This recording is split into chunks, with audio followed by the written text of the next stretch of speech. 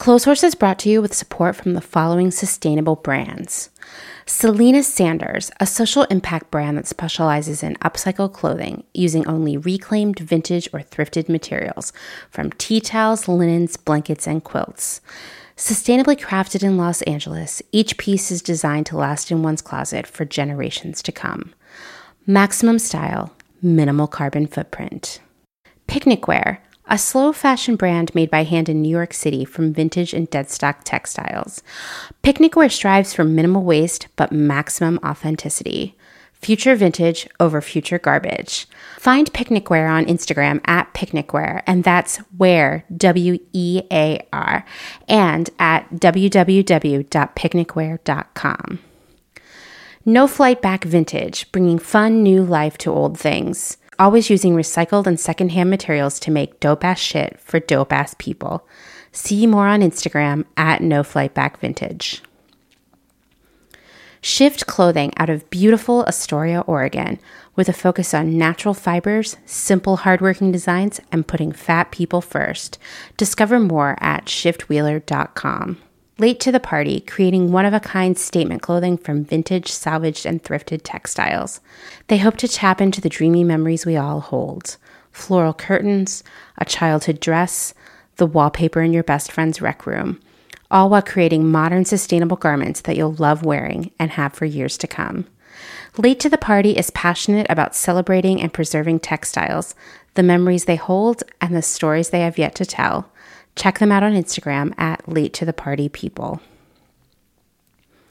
Vino Vintage, based just outside of LA. We love the hunt of shopping secondhand because you never know what you might find.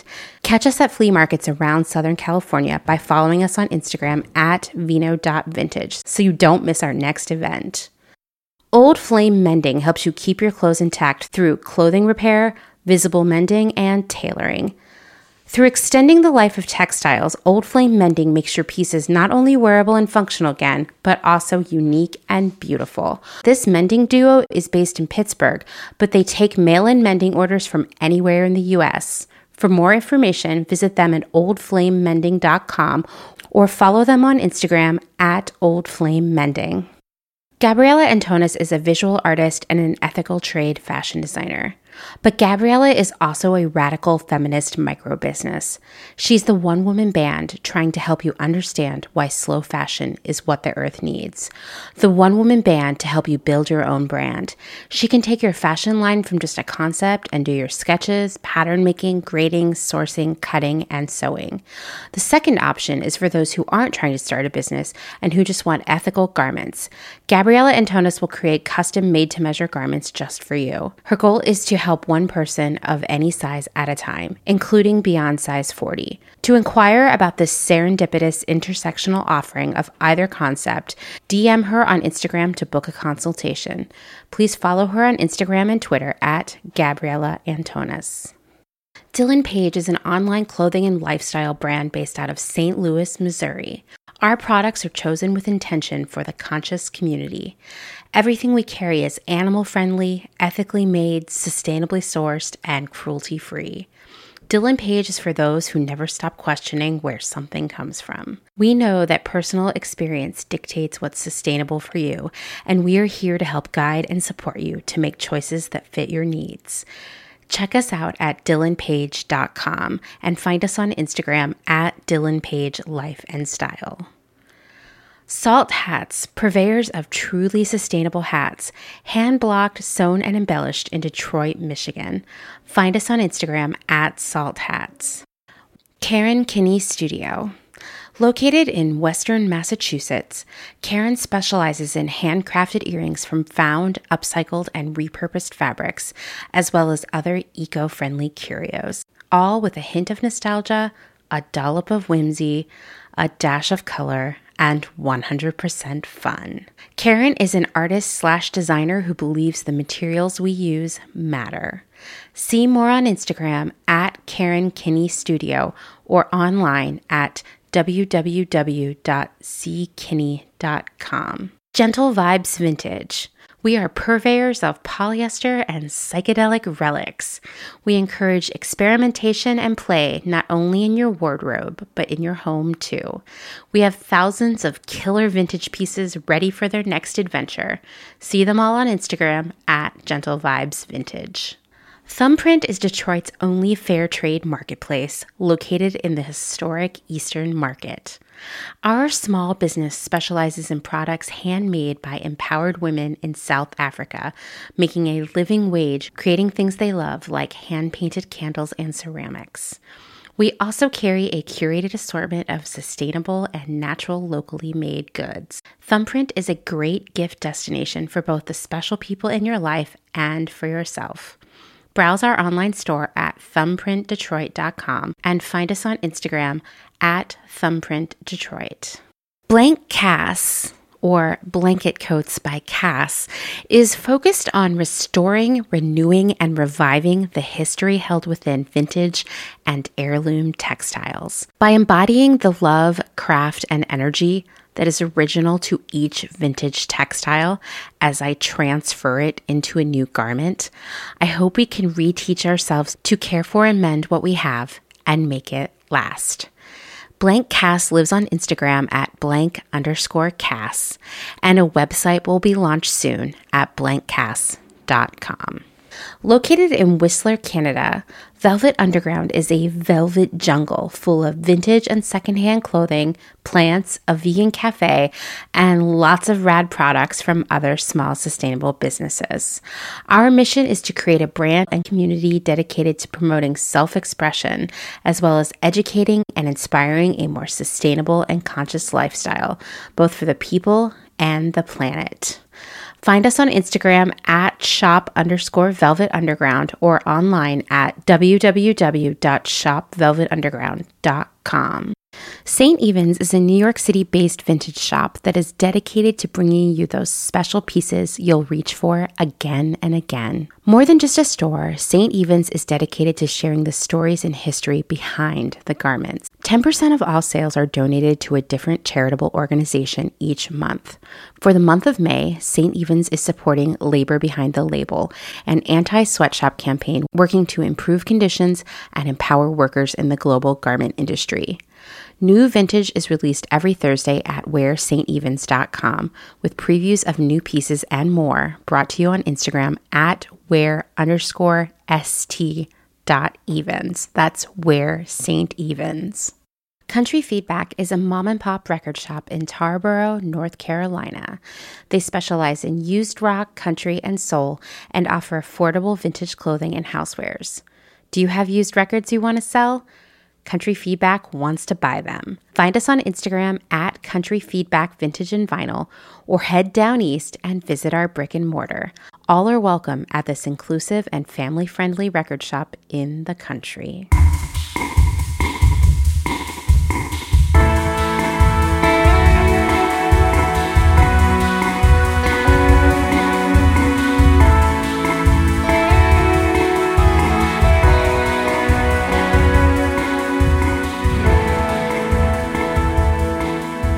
Welcome to Clothes Horse, the podcast that still just doesn't completely 100% understand candy undergarments. Yeah, I get it, guys, okay, but I don't get it. I'm your host, Amanda, and this is episode 82. And my hope is that I can record this introduction without my neighbor's rooster interrupting, because my neighbor's rooster is off the chain today, really likes getting up on the fence and crowing practically into my window. So anyway, if you hear a rooster, it's just more authenticity, right? For that cottagecore life.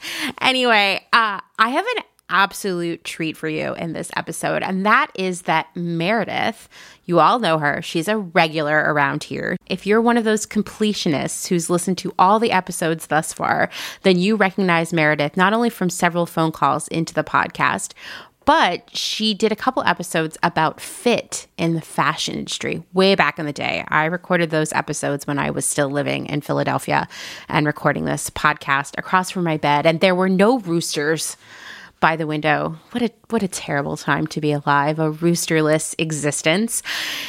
Anyway, she's back today, and we are going to break down a brand we've been wanting to talk about for a while, Spencer's, aka Spencer's Gifts. See also Spirit of Halloween. See also at most malls.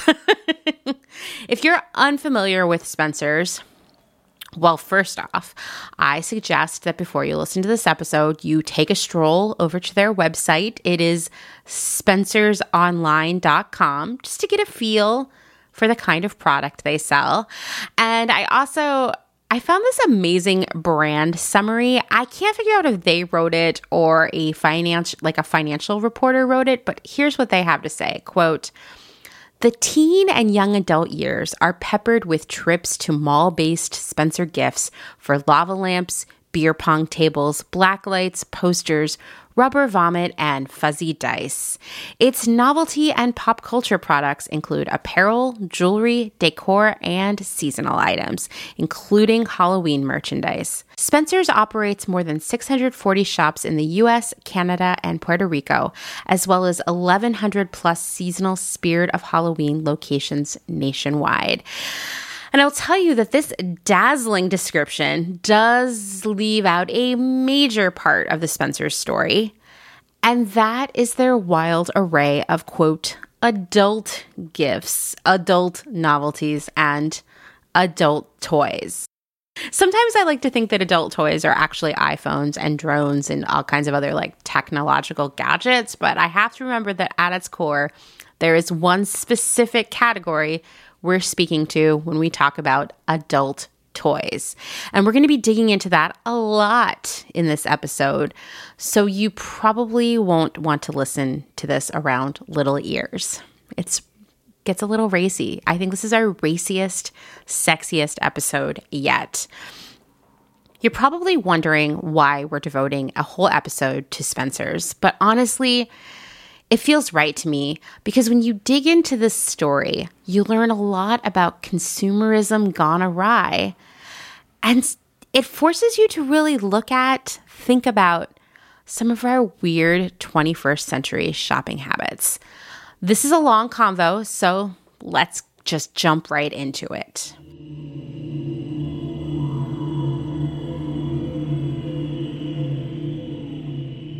There we go. Okay. So Meredith, you're back. Do you want to remind everybody of who you are? Of course. Hi, everyone. It's good to have this microphone back. It definitely has traveled a lot of places. The box is a little worse for wear these days, but I was like, oh, you look a little different than you did last time. I guess I was in the early days of Clotheshorse, right? It was, I think, episode 20 something I was on, and I've made some appearances here and there over the months, and I'm so excited to be back. And we have some fun topics that we're going to cover today. For sure. I mean, there's something that we've been wanting to talk about for a while, and we're finally going to do it today, and that is Spencer's. Some of you might know it as Spencer's Gifts. I will tell you, in my research, I found that the company has not been going by Spencer's Gifts for quite a while, but in my mind, it's always been Spencer's Gifts. Of course, right? Of course. Why did they take it away? It's the place that you would buy gifts at. I mean, that's really when you would go if you wanted to get your friend in middle school something a little weird but unique. You'd go to Spencer's Gifts. Wow, that sounds like a great commercial. Nowadays, based on my I haven't been in a real Spencer's in a really long time, but based on my internet research of their website, which is rather robust, by the way, I feel like it would be a lot weirder to get your middle school friend a gift from there. And we're going to get into that. Yes. But there were some things on the site that were shocking, you know? Some things, I think most things on the site are a little shocking. And if you remember from my retail expose, my COVID retail expose from a couple months ago, when my sister and I went to the Glendale Galleria, we went into Spencer's. It was the first store by where we parked. So we just walked in and I was like, oh my God, Spencer's, like it's like seeing an old friend where you're like, I can't believe the store's still here in this day and age. And you walk in, I was like, this is not how I remember it to be at all. But good to see you're still alive. Yeah. I definitely have to say, like, I have really fond memories of Spencer's as a kid, as like a tween. Tweens weren't quite the huge market that they are now.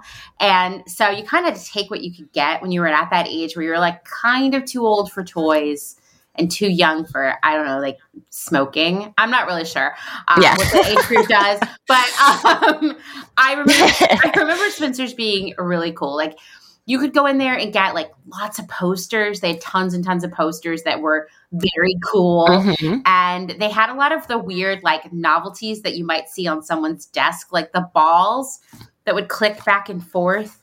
Or like I had something that definitely came from Spencer's. It was like a red magnetic base covered with all these little metal hearts that you could like sculpt into things. Oh, yes. Yes. I remember the thing that's like a bunch of pins and you stick your hand in it and it holds the outline, right? Like that was the kind of stuff you could get there. Black lights and like disco balls. Crazy lights, like the colored lights. It's like the ball that rotates.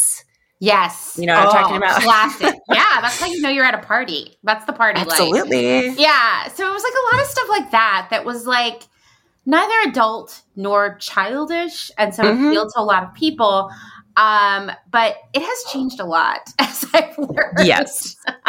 Well, I think like it was so novel in the 90s because you couldn't find that stuff anywhere else. Like it was just this really weird conglomeration of merchandise that you really could not find anywhere else, which made it special. Mm-hmm. Where today, what makes me most confused as to why it still exists is like you can buy all this stuff on Amazon for very cheap, or even, just do a Google search for cotton candy thong or something like that, and you can find it, but that was the appeal, because I'm sure like kids that go into Spencer's now are kind of confused, like what the hell is this? Or I hope they're not going into Spencer's because it's a little X-rated, but we're going to talk about that. Yes, coming soon. But like I think that everyone nowadays might be a little confused as to why Spencer's exists, but it really was a novelty, and like novelty shops had a place because you couldn't find that stuff anywhere else. It was just weird stuff. It's true. Like the stuff you could buy at Spencer's, you literally could not find anywhere else, maybe in a strange catalog, but that was about it. And it was like all over the place, like, gag gifts and magic tricks and greeting cards of like, with like Chippendale dancers on them and stuff. Exactly. And there was always this corner that was the adult area. But like, I will tell you, based on what I remember it as when I was younger, to be fair, it's not like I was spending a lot of time in that corner. It was very small for my age. No one was going to let me back there. But I remember it being pretty innocent adult stuff like sex dice and furry handcuffs and things like that. And I mean, it has certainly changed, which we're going to talk about. And I also think that is maybe what is driving their business right now, keeping them relevant. But I think like, basically, in a pre-Hot Topic world, Spencer's was Hot Topic. But now we have Hot Topic, whose business has been on fire for years because it is so like pop culture influenced, so novel, fun for all the people of all ages. And we're going to talk a lot about the kind of stuff we've seen on Spencer's website. They do have a pop culture section. It's tiny and not very relevant or interesting. No, I thought the same thing. Right? But they consider, based on the reading I was doing, Hot Topic to be like their number one competitor. And I would say if that's the case, which I just don't believe, I've definitely worked places where we were very delusional about who our number one competitor was. I would just say that if Hot Topic is indeed Spencer's number one competitor, they are losing. Oh, big time. So much, because there's almost like, I feel like Spencer's has become kind of like embarrassing. Like you just, if you sent me a gift from Spencer's, I would laugh at it, but like you wouldn't buy a gift at Spencer's for most people, because they would be like, ugh. Yeah, trashy, excuse me? right? What do you really think of me, man? Yeah, exactly. But if you bought something from Hot Topic, they'd be like, oh, cute. How did you know that I like gnomes or something, Well, that was also interesting because when I was at the mall, Hot Topic had a line outside because it was like Disneyland and you had to wait. There's wait times to get into stores, Yeah. And both my sister and I saw the line for Hot Topic and we were like, what the? Because, I think a couple years ago, I was just like, Hot Topic wasn't doing as well. And I was like, this makes sense. Like, what is the appeal of the Hot Topic these days? Mm-hmm. But now they really are doing so well. And there was such a long line out the door. And I think you're totally right that Hot Topic kind of took the market share that Spencer's had with the younger kids, and really have better novelty and culturally relevant stuff. That's why they're doing so well. And I'm sure they still sell Manic Panic. I hope so. They do. But there's much less like Hot Topic used to be the place where you'd buy Manic Panic and Creepers and like rock food and like, I'm going to use this term in quotes, heavy, like bold quotes, punk clothing. Also, goth clothing. Goth clothing, right, the pants with the straps, trip pants, I think they're called. Oh my God. Yeah. All the Trip NYC stuff. Right. So it was like very, I don't know. It was like subculture-y, I guess. But now it's like super pop culture focused. And I actually read this article in the New York Times, I want to say last year, that talked about how their business is better than ever. And if you go into a store, you often will see generations of people shopping in there because there's something for everyone. Who would have thought, man? And it's all stuff, and I will just add, it's all stuff you don't need. But that's up to you. That's your personal choice. So, okay, but let's go back to Spencer's. Yeah. Do you remember something specific that you bought there as a kid that you really loved? I can only remember one thing because as I mentioned in our notes, my mom, if my mom took me to the mall, we were not going in Spencer's. They're absolutely not. Spencer's and Hot Topic. Mary P was like, this is not a store that I want you shopping in. So it wasn't until, we got dropped off at the mall and we would kind of cruise the mall and do the mall thing as teenagers that I was actually able to go into Spencer's. And of course, like being quote unquote banned from it just made me want to go in there even more. Of course. But I remember my aunt taking my sister and I to the mall, and she bought us to share, because that works with like tween girls, a lava lamp. It was it had like a black stand and green lava on the inside, and I loved it. Oh my goodness, I loved it. I loved it so much. And then I think I also got like a small handheld, like it was probably like 3 inches by 3 inches, like a little book on hippies of the 1970s. Wow, this actually sounds like really cool, right? Like once again, Spencer's was cooler. I swear. It was fun. It was more like, on the nose and just kind of like fun, random crap that like brought a smile to your face and not made you blush, which I think it would do more so now. Yeah. Well, how about you? What did you get from Spencer's? I mean, like I said, I had that thing with the magnetic heart stuff. I remember one time buying a pack of it was like, prank gum that was supposed to be like pepper flavored. And really, I always think of this episode of The Simpsons where Bart gets those like growing dinosaur capsules and he has this vision that he's going to like shoot it with the hose and this huge dinosaur is going to appear and like pick up Lisa in his mouth. And like he actually does it, and it's like the size of his hand, and it just like falls over and washes away. And in my mind, I was like, I'm gonna prank people so hard with this gum. Like people are gonna never be the same. Like nope, they don't know what's coming. They don't know. This is gonna change everyone's lives. They'll never chew gum again. And I offer it to my grandma, who takes it and chews it, and I'm like, "How you feeling right now? What's going on now?" And she's like, "Yeah, I think this gum is stale."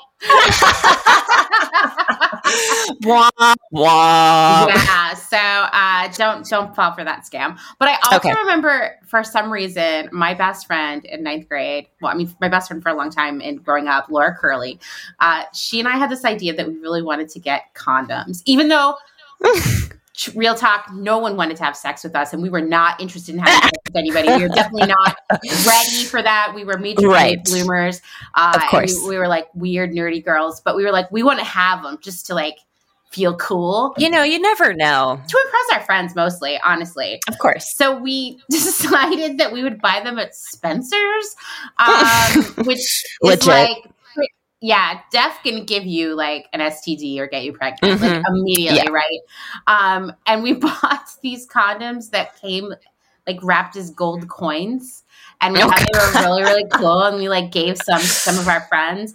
And listen, I don't know if this is true or not, but we did have one friend. Her name was Trisha, and she had a boyfriend who was a year older than us, and they definitely had sex all the time, if she was to be believed. And she said that they were too small for her boyfriend. Oh, that's just too bad. You mean they didn't make extended sizes in the gold coin condoms? This is such a letdown. From Spencer's. I know, real letdown. Anyway, they were never used. I can assure you that they were long expired before we actually used them. But we felt very cool. And so I guess you could say like, I knew that there was some sex stuff at Spencer's, but like not useful sex stuff, not like legit stuff that like people who were into sex things would buy. No, you just like would walk back there and just giggle, it was just like, oh, can you believe it, there's like kind of a half naked person on this package. It was like it's very innocent, but it was always like, okay, I'm not supposed to be looking at this stuff, but it's here. So Dylan works at the Goodwill. And apparently the Goodwill receives a massive volume of all these weird sex novelties from Spencer's that aren't really useful for actual sex acts, but have been purchased nonetheless. Ew. I know. And so they can't sell them. So they get tons of like furry handcuffs and sex dice and all the other weird sex and drinking games that you can get, I guess, still at Spencer's. I don't think these are vintage. Like, although I was informed that the sex dice, which I remember seeing at Spencer's as a kid and being confused by. For those of you who don't know, it's like a set of dice that have things like butt and lick. I like how I just went there on them and you roll them. And I guess like maybe one dice has a verb on it and the other one has nouns. And then you like, I have no idea. Anyway, I was informed that they are printed with Comic Sans. Of course. Nothing better. For added vibe, yeah. Okay, well let's talk about this company. So I know you have some info here. So why don't you tell us about the history? Yeah, I think we got to go way back in time here before I was shocked, actually. The sex dice. Yeah. When sex dice were just a glimmer in your grandmother's eye. That's right. Great-grandmother's eye. Right. Yeah. Great-grandmother. I wouldn't associate Spencer's with World War II, but,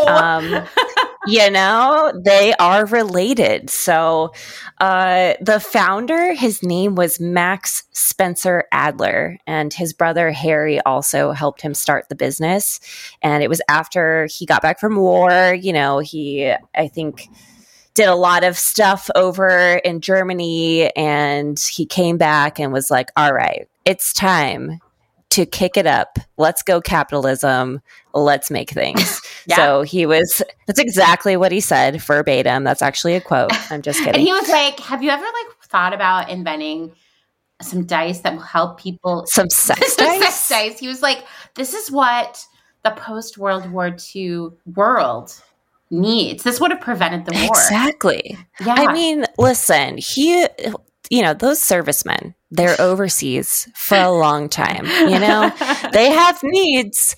And the sex dice was definitely something that came up in conversation, when they weren't in battle. Yeah. Or maybe while they were in battle. And they were like, I don't know. It will have Comic Sans. It will have It's Comic Sans. Probably not invented yet, but it will be. It will be. And it will be on these dice. It's the only way they work. It's the only way. You can't do it with Times New Roman. It doesn't. Hell no. Ariel? Get out of here. No. Get out of here. Sans serif. I'm pretty sure everyone that served in World War II is like rolling over in their graves listening to me explain this journey that Max went on. But, he did good things for the country. And when he came back, he was ready to cash in. So people, and this like really got me thinking, and this makes sense, there really was no shopping for non-essential items in the war, during the war, and before the war, because people just did not have the money to do so. And frivolous things were not commonplace whatsoever. So we got back from war. Everything was great. We won. Woohoo. People started having babies and buying things.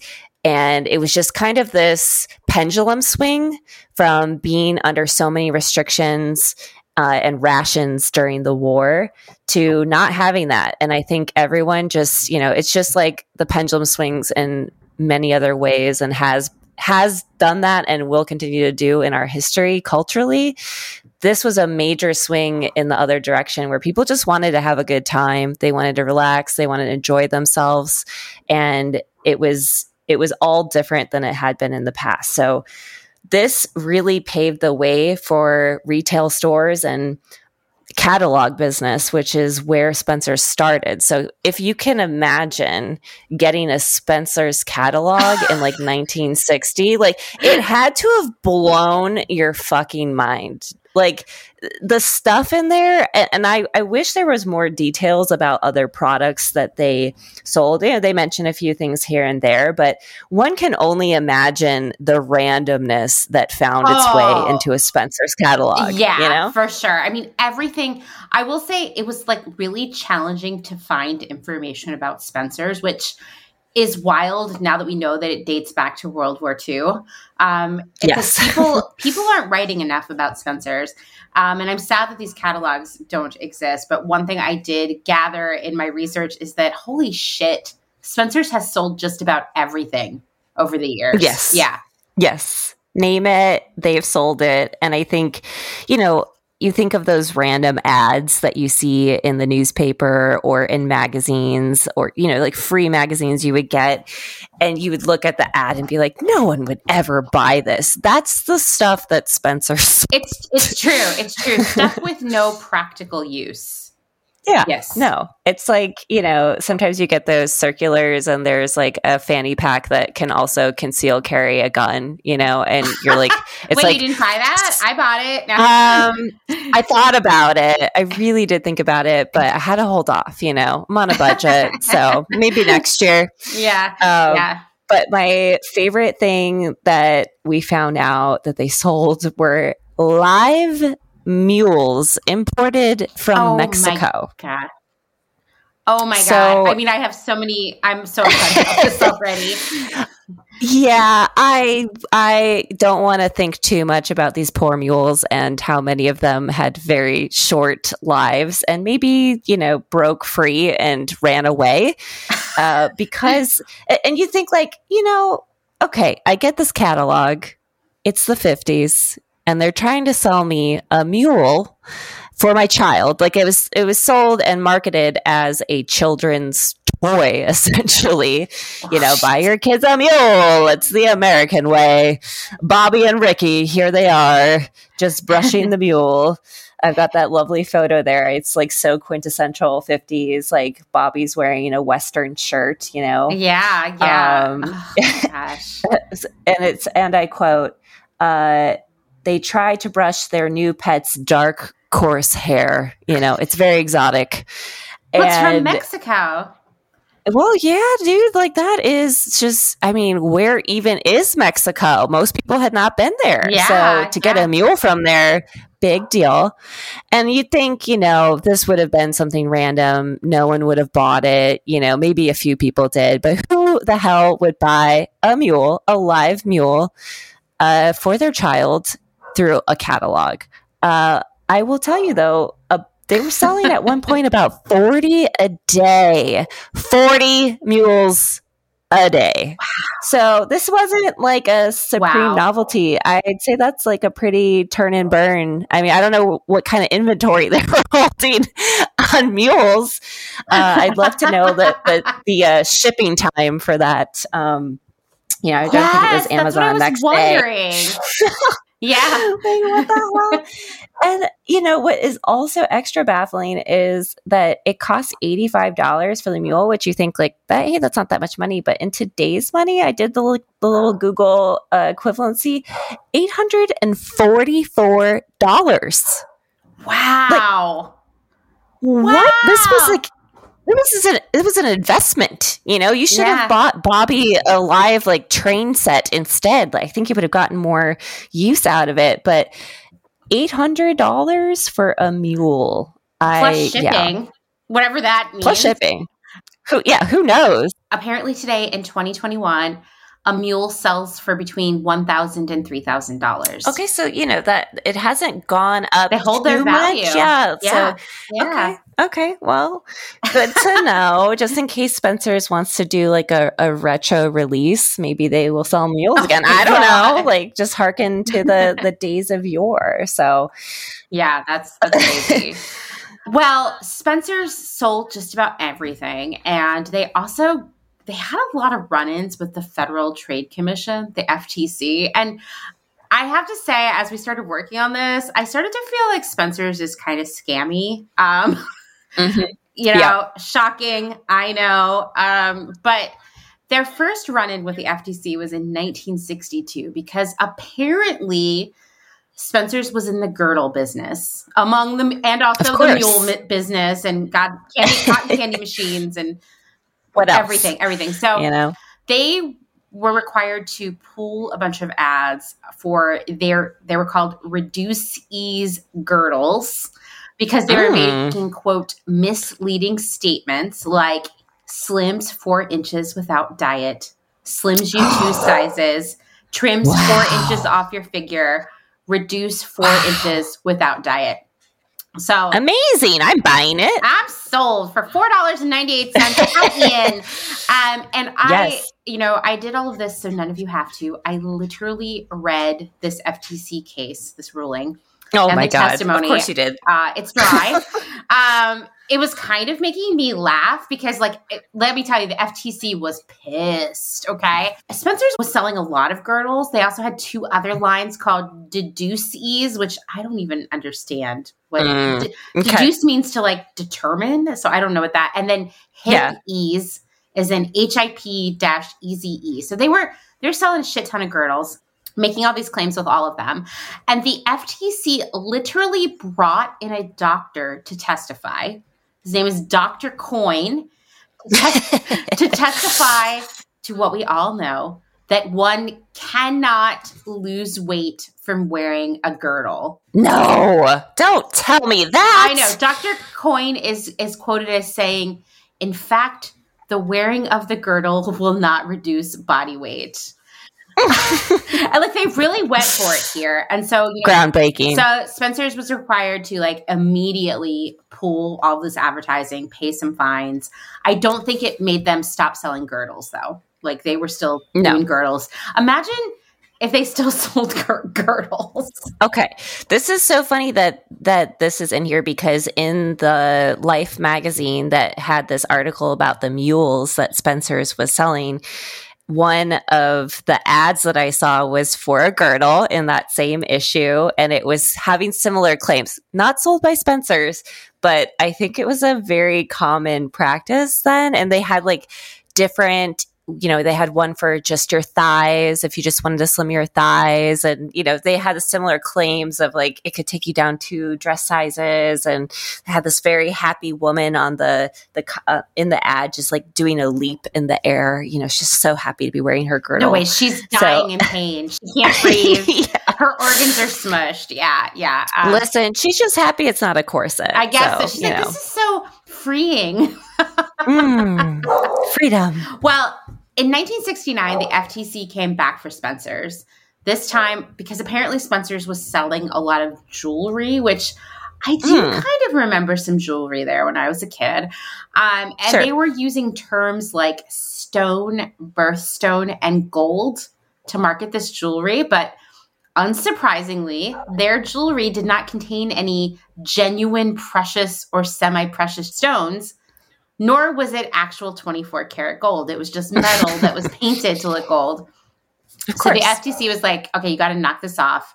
You got to switch to simulated or imitation, maybe synthetic. And they kind of spelled out how, and they really went granular on it. It's very boring, but they were like, here's sensors. Here's how you can tell if it's simulated or real. It was really funny. So then they cleaned that up. But then in 1970, so the next year, the FTC was back again. And this one is super hilarious to me because Spencer's was selling, quote, non-prescription magnifying spectacles as real prescription glasses, like as an alternative to seeing an eye doctor.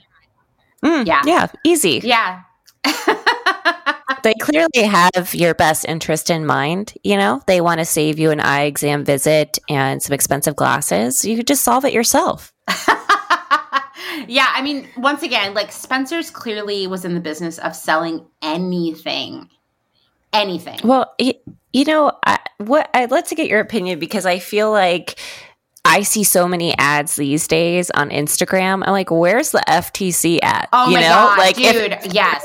There's sponsors for some cheap jewelry. Like, come on, FTC, let's step up your game. I need to see you up in those Instagram ads because I know most of them are bullshit. Oh my God. All the skincare stuff is full of nonsense, let me tell you. All the diet teas and the supplements and like... Oh, the earwax thing. I've been getting that ad. Have you gotten that? Is it just me? What's happening? I don't know why I keep getting this ad. Is it like, the Q-tip that's made of plastic? Or is it something else? No, it's like a Q-tip, but it has a camera on the end of it and you stick it in your... So you can see where the wax is and like take it out. I don't know what I Googled to deserve because I'm getting it on Instagram and on Facebook. And I was like, you know what? Like, this is disgusting, but also like, let me get some more information on it. So I clicked on it. It was retailing for like $15. And I'm like, I am not buying something I'm sticking in my ear for $15. It has like a camera. Like, no, this should be way more expensive if it actually worked. Yeah. You know, like this seems a little fishy. And it wasn't like 5 easy payments of $15. It was just $15. And so I was like, no, you got me. I'm not biting that one, guys. Yeah, that's a really weird one. Wow. I mean, yeah, where is the FTC on Instagram? The claims I see on there are so preposterous. Yeah. And like there seems to be no regulation around it. I'm not even going to touch that like influencers post. That's a whole other story. Oh no. Oh God. Yes. Don't even. We can't. There's not enough time for that.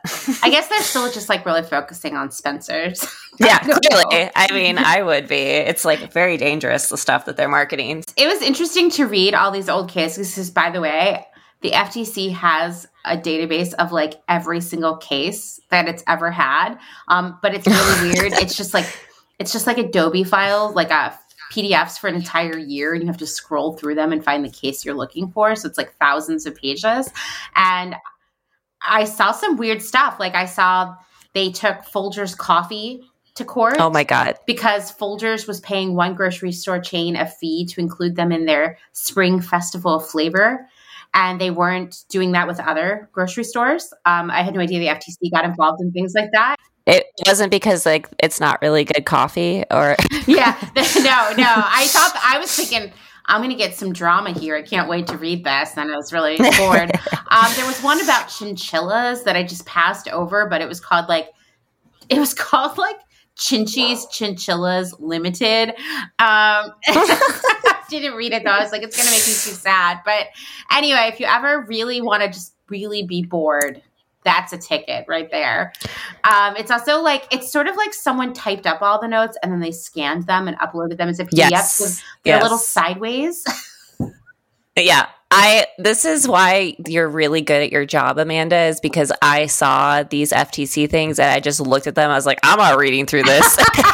But of course you did. I knew you were going to, but yeah, they're very archaic. Yeah. They're like, It's like you are going to the archives in the library, pretty much. Yeah. I mean, I think I'm a lawyer now after reading all those. Like, yeah, I'm definitely. Yeah, send me your cases. I mean, you're hired. Yeah, perfect. Excellent. So I'll keep that in mind. Yeah. So the thing is, like, obviously, despite all these run-ins with the law, Spencer's grew and grew, right? Yeah, they kept growing. And I think just the assortment, once again, I wish I really knew more of what they were selling, but whatever it was working. Yeah. And in the 70s, it was sold to MCA, which is the Music Corporation of America. The Music Corporation of America. the Music Corporation of America. The only one. That's so weird to me. I was shocked. Isn't it? Yeah. Yes. Yeah. Why? Like, why? I don't. So many questions here about why MCA was even interested in it, but they are who we can credit for the growth and the expansion of the brick and mortar store. So somewhere in the 60s, Spencer's, before it was sold, started expanding into brick and mortar, and they had about 400 stores, I believe, around the time that they were sold to MCA, and MCA just continued that growth. And sometime, I believe it was in the 90s, they canceled the catalog. 80s or 90s, they stopped the catalog finally, but it still was running in tandem, which makes sense. We all loved those. I loved getting catalogs in the mail. It was always so exciting. But as the mall stores grew, there was no need to continue to pursue that avenue. This is kind of also where we start to see a shift in the assortment itself, and start to veer towards what we've been hinting at is this more adult sex toy, sex shop kind of vibe. I think it kind of like, when you guys covered the Victoria's Secret escapades and how the guy who founded it wanted it to be just like a quote unquote safe space for men to go and shop for lingerie. I feel like Spencer's kind of became that place where, you could find something a little risque, but it was still Spencer's, it's still like fun, neon, crazy stuff. You could still buy a lava lamp and, a dildo. What more could you want out of the store? So I think it just like helped. It was like a wolf in sheep's clothing, like it had some risky stuff. It was in the back of the store, but you knew it was there. So you could kind of get that stuff without having to go into Hustler, I suppose. Yeah. I think that's a big part of it for sure. It's just over at the mall, it's safe. If someone sees you there, Exactly. It's just like, oh no, I'm here to buy a greeting card with a Chippendale dancer on it. I'm not here to buy a dildo, but maybe I am. I don't know. And it's really interesting because as Spencer's kind of encountered fewer and fewer people coming, they were still able to keep everything afloat and keep people interested with what they had. But of course, as we move into the 2000s, it was really hard to keep up this mystique as e-commerce grew, right? So now you could shop online, you can find anything that you wanted. Kind of as I noted in the beginning, that excitement about finding those random things is gone now. It's sad, kind of, everything I see, I'm like, oh wow, that's been done. Or anytime you think of an idea and then you Google it, you're like, oh great, someone already did that. Cool. Like the internet has ruined so many things, and novelty retail is definitely one of them. So, they've had to close quite a few stores, and they're kind of hanging in there right now. They are a part of, they also own Spirit Halloween Store, which we all know. They pop up in your old Circuit Cities, in your old Best Buy, oh my God, yes. Toys R Us, wherever retail is kind of having a graveyard moment. Halloween Spirit rises from the ashes. And I thought it was really interesting that Halloween Spirit, the stores account for 50% of Spencer's revenue, and they're only open for 2 months out of the year. So without that, I'm quite certain Spencer's would be dead. It's incredible how much of the market share and how many people actually go to the Spirit Halloween stores. Like I remember when they first came out, Halloween's my favorite holiday. So I was like, oh my God, this is a whole store for Halloween. What could be better? And then you walk in there and it's all like Leg Avenue Halloween costumes. Yeah. So I'm like, this is not cool. This is not what I want this to be. I think the Halloween aisle in Kmart growing up was more exciting than most of these Halloween Spirit stores. But it kind of makes sense that they're together. They're definitely in the novelty sphere, but I would have to believe Spirit Halloween is kind of the driver and what's kind of keeping Spencer's alive these days. Yeah, I mean, I have always been kind of fascinated by Spirit of Halloween for exactly the reason you said, that they pop up in these dead big box store spaces that are still dead. Like, for example, in South Philly for a long time, it was in the old Circuit City, but then last year, Pier 1 closed and they moved into Pier 1 for the season, which was a different vibe, Yeah. That I went in there, but just looking at the banner hung on the Pier 1 store, it made me a little sad. Their headquarters are for both Spencer's and Spirit of Halloween are actually in New Jersey, like kind of halfway between Philly and like say Atlantic City. Okay. And so I've passed their headquarters, not much of a campus. I didn't see anybody pulling any pranks or dancing on a stripper pole. But I know someone who works for Spirit of Halloween as a buyer, and last year they were sharing on Facebook that their anxiety around the pandemic was like quadrupled, because not only were they dealing with all the things that we were all dealing with, right? On top of that, if the pandemic didn't end by Halloween or restrictions weren't loosened by Halloween, this person was certain to be losing their job post-Halloween. Oh my God. Yeah. And that it was just like impossible to sleep at night, and that they were like considering taking medication for it and seeing a therapist because the anxiety was just so crippling. And then they disappeared from Facebook. So I never got an update. I know. I think that they were like taking some time off, which is fine. Yeah. But I assume that maybe Halloween wasn't that great last year. I mean, I hope it wasn't, I hope so too. As a mega fan of Halloween, I was like, guys, we just need to skip it this year. It sucks, but if we skip it this year, we can have it next year. And it was like, I did see some people going to Halloween parties who are like definitely not my friends anymore. I was like, I'm done with you. But I kept thinking about that. Like, here's another job and an industry that most of us don't think about, that is like just killing someone right now, Oh, totally. It's like, it's either one or the other. It's all the businesses that started up that were delivery based things where you're like, why would anyone want to get delivery, and like a weed delivery service. Obviously, like some people use it, but it's expensive. But during the pandemic, I'm sure they were all laughing their asses off. Like, look at us now, bitch. Like, we're making a ton of money. And then there's other really like niche specialty things, especially things that revolve around entertainment and having fun and going places and doing things. All of that stuff is a very extensive list of industries. It's what was the alternative? There really was just this hole where you're like, well, Halloween happens every year. Like, it's a fail safe, right? Like there's no October without Halloween, but then the pandemic happened and all those things that were impossible became possible. So it's kind of surprising. There's no way that companies in those industries could have been anywhere prepared for COVID. Oh yeah, no way, right? I mean, who would have ever predicted that we just wouldn't have any holidays for a year, which is basically what happened. Basically, yeah. So Spencer's has experienced a ton of controversy over the years for their product assortment. I remember a few years ago, they were selling incredibly pro-Trump shirts. They got a lot of heat for that.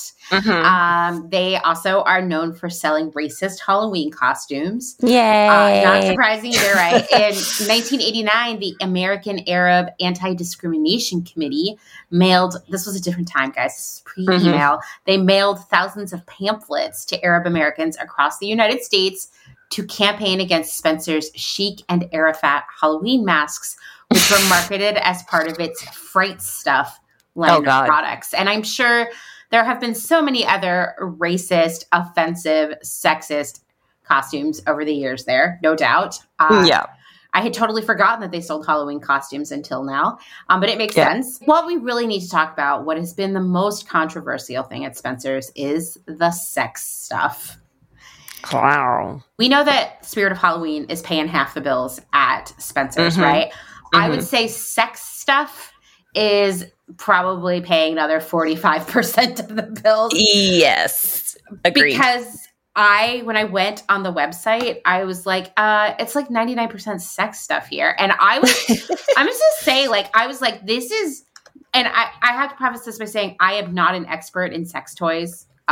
So I'm not like the person you come to for advice on brands and stuff, but it seemed like a very legit and well-known brand assortment in the world of sex toys. They weren't novelties, they were actual, this is actually for use. It's not sex dice and pepper flavored gum. This is real. It's on the up and up. It's for doing sex stuff, right? It's all what they call sex. It. Yeah, yeah. And the link on the website is Shop Naughty. Oh, I know. I saw that. But yeah, there's a ton of real, actual sex toys, lube, lingerie, bondage stuff, all of it.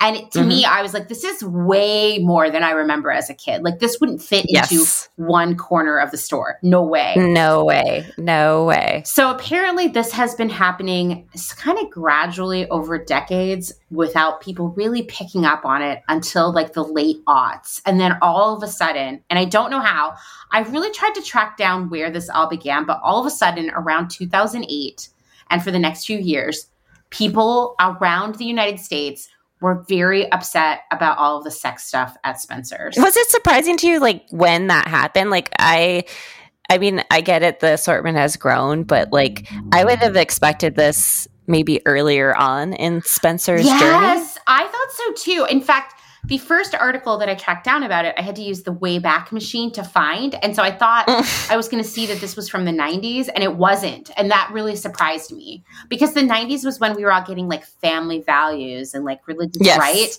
No, 2008, which is I just want to remind you that in 2008, we had hustler stores and sex tapes. Everyone was making sex tapes and this was the era of raunch culture and everybody wanted to have a stripper pole in their house and pull their thong up out of their jeans. And I mean, Playboy shirts and stuff like that.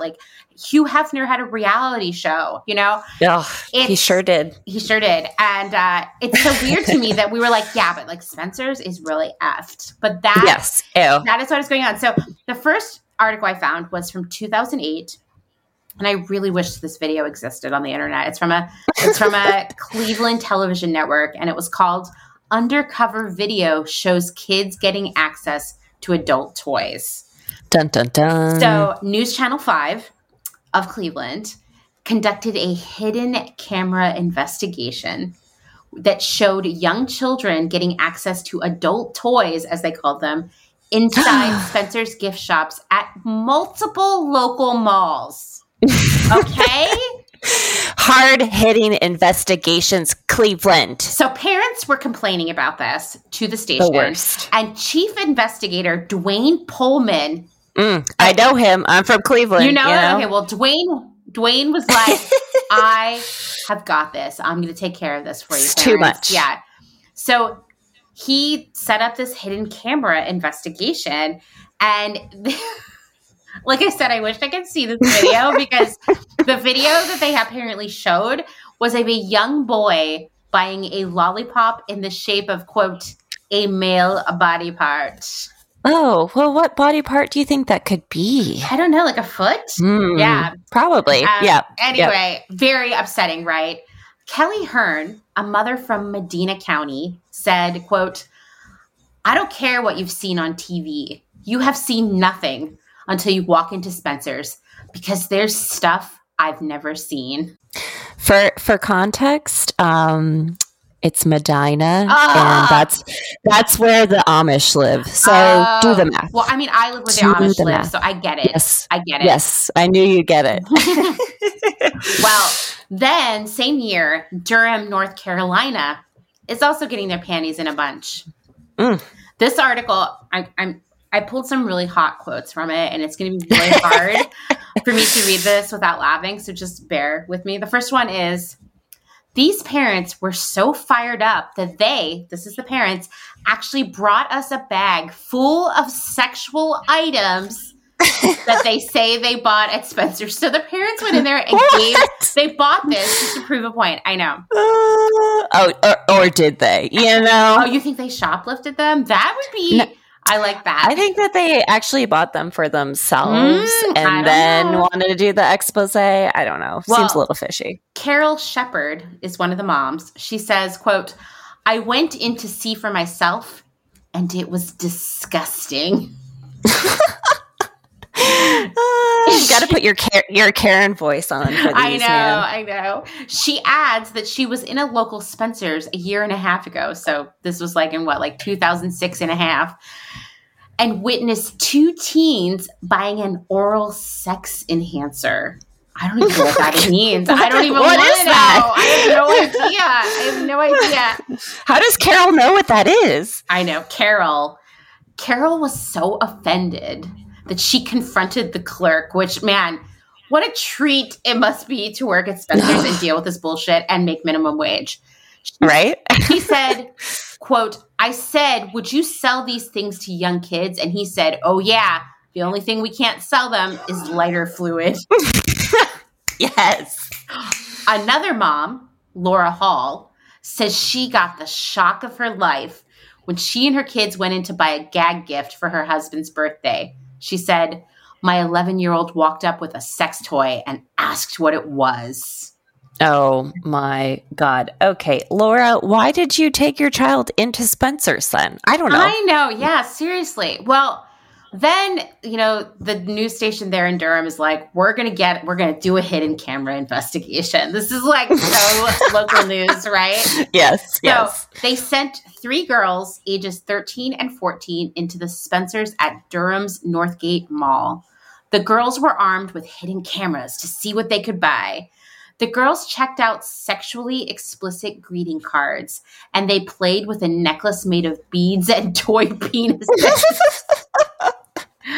They even, listen, this is going to really upset you. They even picked up a phallic-shaped cup. Oh my God. Then they went to check out the selection of vibrators and other sex toys, which I'm just going to say, if I were 13 or 14, would have scared the shit out of me. I could not have handled this. I don't want that. Yeah. A salesperson asked if they were 18. When they answered no, she said, "You can't be back there." But when they went to check out, they had no problem buying 3 things that many people would consider adult items. Are you ready? Tell me. A penis necklace. Oh my God. A birthday card with a pop-up penis inside it. Heaven forbid. And this is my favorite. A little gift called... I'm sorry. I can't even say this word. Boinkin Bunnies. The Boinkin Bunnies are 2 toy rabbits that vibrate, moan, and simulate sex.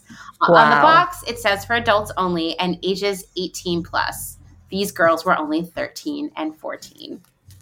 I have so many questions. Who would buy Boinkin Bunnies? I need to know. I only have a snapshot in my mind of what these could possibly be. Well, I have good news for you. It appears that people are selling Boinkin Bunnies on eBay. So what Boinkin Bunnies is, based on what I'm seeing on eBay, I'm going to put this link in the doc right now so you can open it, because it's not at all what I imagined. And I'm sad that it exists, actually, because it's like so wasteful, but it is pretty hilarious. They're kind of like stuffed animals that one's white and one's pink. And this is a very heteronormative set of bunnies. The pink bunny has long eyelashes. I think we're supposed to believe that she's the female of this heterosexual pairing. One might assume, yes. And they appear to, you can push the button and they will boink. I don't know if you caught this, but there are YouTube videos of these. My God. Stop. By the way, these bunnies, which sold, according to this eBay listing, sold for $50. What? And there's a little sign on the box that says, press the button and watch them go to town. Oh my God. It is appalling. On the other side, there is like a drawing of carrots and radishes arranged to look like a male genitalia. Of course, naturally. Imagine spending money on this. $50 is really like that is incredible, because it definitely does not seem like it has value over $5.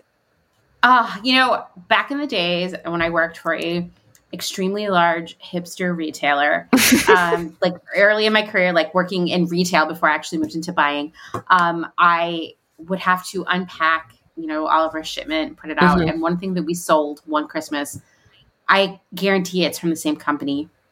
We sold hundreds of these every week in one store, were these humping dogs. Oh my God. And once again, like just a stuffed dog that like you press the button and he would hump and make weird noises. And people would push the buttons all day and buy them. We would sell out of them all in one weekend and have to get more. People would call.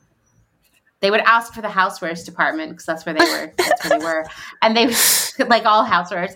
And they would say, do you have any more of the humping dogs in stock? I believe his name is Humphrey. Oh my God. And you'd have to be the person to say, sorry, we are sold out. And they would say, do you have a waiting list for them? Wow.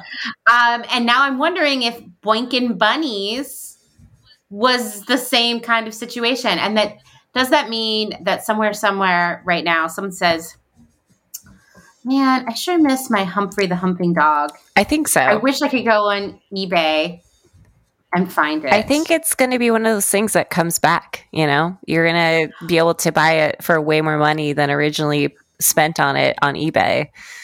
Oh, yeah, sure. I just found one on eBay. Humphrey the Humping Chihuahua Toy Dog. Oh my God. Brand new in box with box damage.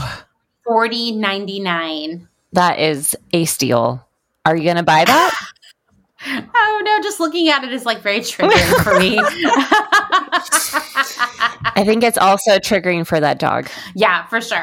Well, we've already shown you that the East Coast and the Midwest had their panties in a bunch over Spencer's. But let me tell you, it was the whole country, because I found an article from Washington State that said, quote, the more our children are exposed to this kind of stuff, the more likely they're going to use it and do inappropriate things. Ugh, of course. That's the hard part, said one upset mother.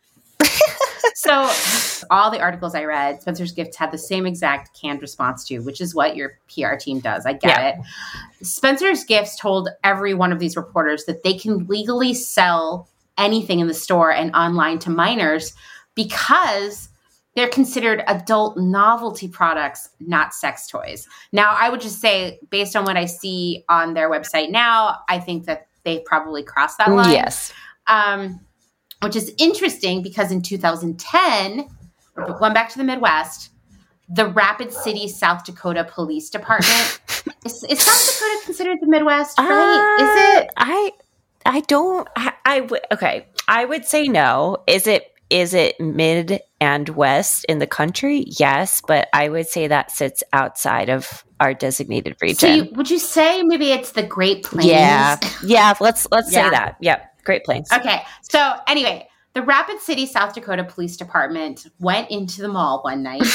Man, I wish I would have been there to see this, because I was once again laughing as I pictured this going down. It's a raid. It was a raid. They seized all of the sex toys and related merchandise from the Spencer's store at Rushmore Mall. as possible evidence of the national retailer's failure to register as an adult-oriented business. Wow. Because according to the city ordinance there, stores can sell adult merchandise without being licensed as an adult retailer as long as it is not a, quote, substantial or significant portion of its stock. And you and I know Spencer's has definitely crossed that line. And that there is no, quote, emphasis on matter depicting, describing, or relating to specified sexual activities or specified anatomical areas. So apparently the city attorney had been very obsessed with this for quite some time. And they had been arguing in court that Spencer's had crossed that threshold. I could not find any resolution on this. Did Spencer's pull their sex stuff out of there permanently? Did they close the store? Did the city attorney drop the case? I have no idea. I could not find an update. Can we just talk about how much time people in South Dakota must have on their hands that not only did the police department organize a raid, but the city attorney had been working on it for months? Like, I know. Where is this place? And I remember from the article I read about this event that, the reporter had asked the police, who'd been there for several hours, just carrying out tons and tons of the stuff, said, like, are you almost done?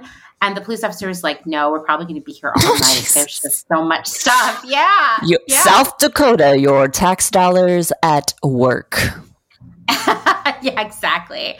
So I couldn't find anything recent about the sex stuff at Spencer's, and I'm assuming people just gave up.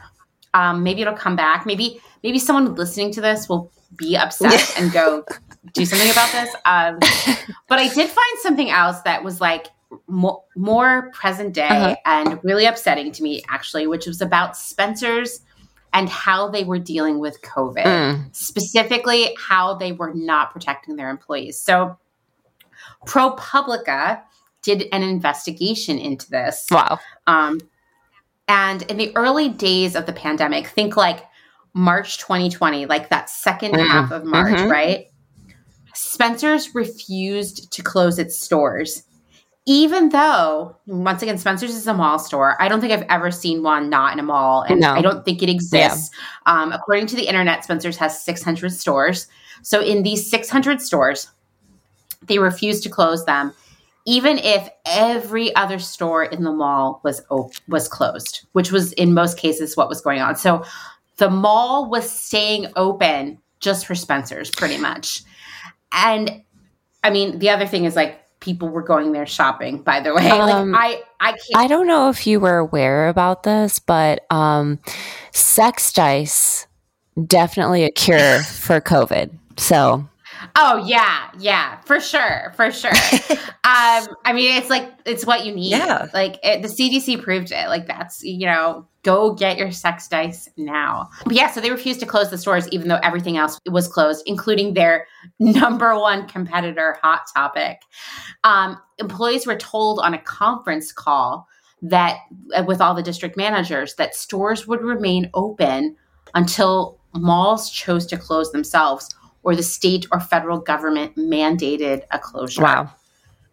So at the same time, the Spencer's website had blog posts that were written in that very same time period, like in the same week, that were out of sync with what was going on in the world, okay?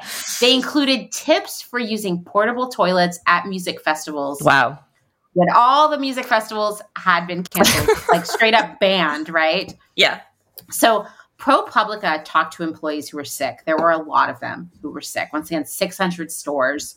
These people this is a pre-mask world, remember? Yep. This was like, just wash your hands. The early days. Yes, the early days.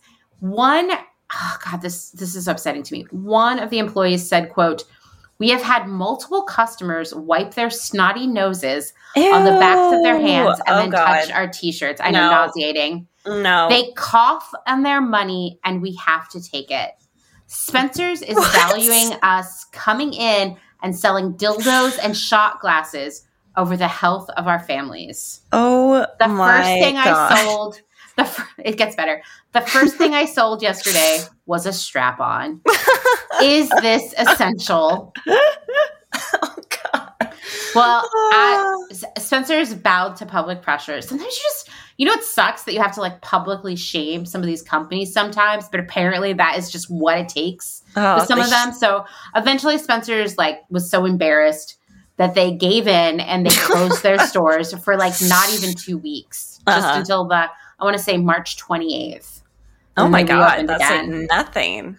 Imagine being told that your job at Spencer's Gifts, a store that sells literally not a single useful thing. No. I mean, I know sex toys are useful, but like not essential. Yes. For a short period of time, at least, right? That you are an essential worker, that you are a frontline worker, putting your health at risk so people can buy dildos and shot glasses and, right? Whatever else is in there. Yeah. It's like all of the stuff that frontline workers have gotten, like, first up for the vaccines. And I know there's like Hollywood Bowl concerts this summer that are specifically for those, frontline workers. I think Spencer's employees should be able to dip into that because they clearly were forced against their will to operate the stores and sell strap-ons in the middle of a global pandemic. So that's awesome. I know. And I was wondering a lot about that. Like, do people remember to include the Spencer's workers? Right. Did the Spencer's workers get hazard pay? I bet they didn't. I think we need like a hashtag for the Spencer's workers. Let's bring some justice to the table. Yeah. I mean, I think, once again, we think about all the workers who are treated poorly by their employers. Like, we can't forget the Spencer's workers. They're part of that too. And I think we forget about them because most of us have forgotten about Spencer's. But like, Spencer's is definitely not the only retailer out there that was endangering their employees for no particular reason other than to like make profit. I'm sure that Spencer's sales were probably pretty decent because they were the only store open in the mall. For some reason, Ding Dongs were at the mall. And they were like, well, I guess I'll just go here and buy something. And the sad part is that all the dumb ding-dongs that were shopping at Spencer's are clearly having a lot of sex because that's the only thing you can buy there.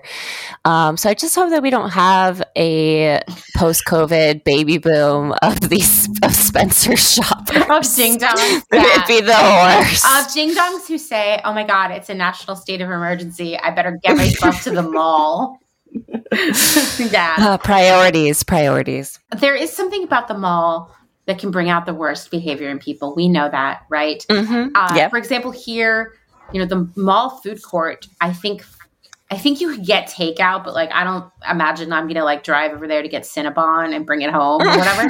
But the mall food court here was like, closed except for like for takeout. And they had stacked up all the chairs and tables and chained them together so no one would be tempted to eat there. And specifically, I wish I could find these photos. They were on Reddit, on the Lancaster subreddit. Someone had gone there to like pick up something that they'd ordered online, and they entered by the food court. They figured, this will be an easy in and out. And it had just snowed. So, everything was like muddy and slushy. Mm-hmm. They go into the food court, and there are 20, 30 people sitting on the floor of the food court eating their food court food. Oh, and my it's God. Like disgusting and wet, and there's like salt and sludge and from everybody's boots and stuff. And they're just eating on this wet, dirty floor. God bless America. Oh, come on, guys. Where else does this happen? I know. Oh my God. I know. Sbarro is not that good. I mean, real talk, Sbarro is not that good. What would you say is your favorite food court restaurant? Oh, Auntie Anne's Pretzels. I know it's not like a restaurant, but oh my God, the kiosk. You could smell it from, which is probably not good. You could smell it from around the corner. Uh-huh. And in my retail days, there was a kiosk. My store was on the second floor of the mall, but the kiosk was on the ground floor, and it would just waft through the doors, and it was irresistible. So I love me some Auntie Anne's. I can't even hear the phrase Auntie Anne's without salivating. Like, I'm like, yeah. It's so buttery.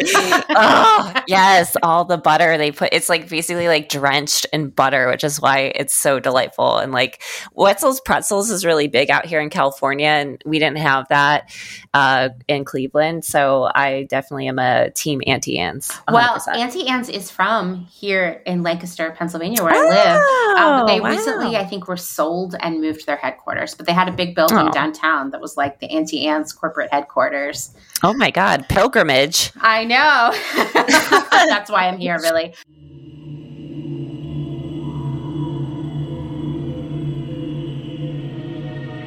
Hello, everyone. It's Meg, content producer of Clotheshorse.world. I'm chiming in here to tease you about what's coming up next on the blog this week.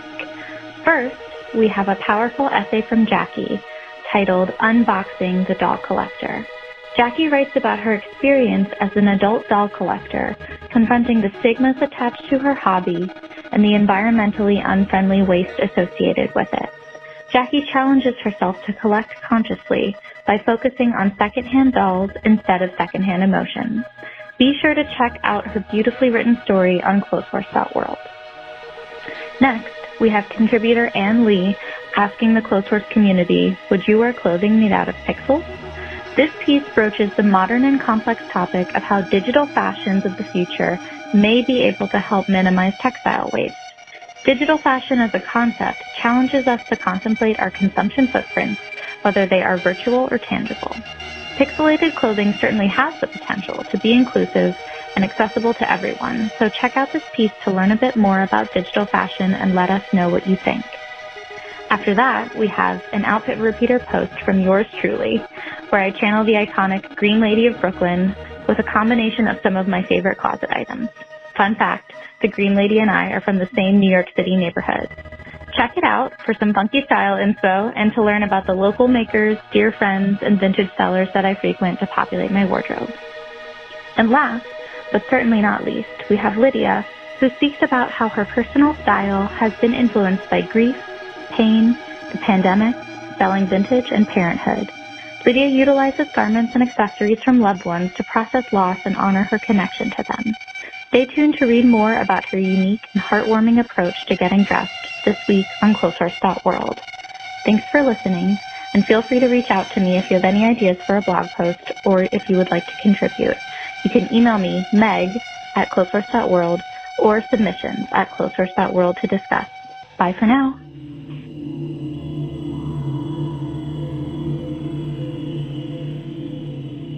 Well, we went onto the site and we picked some of our favorite random things to mention, just to give you an idea of what Spencer's has to offer these days, other than many, many sex toys. Did you know that Spencer's, at least now, targets an 18 to 24-year-old customer?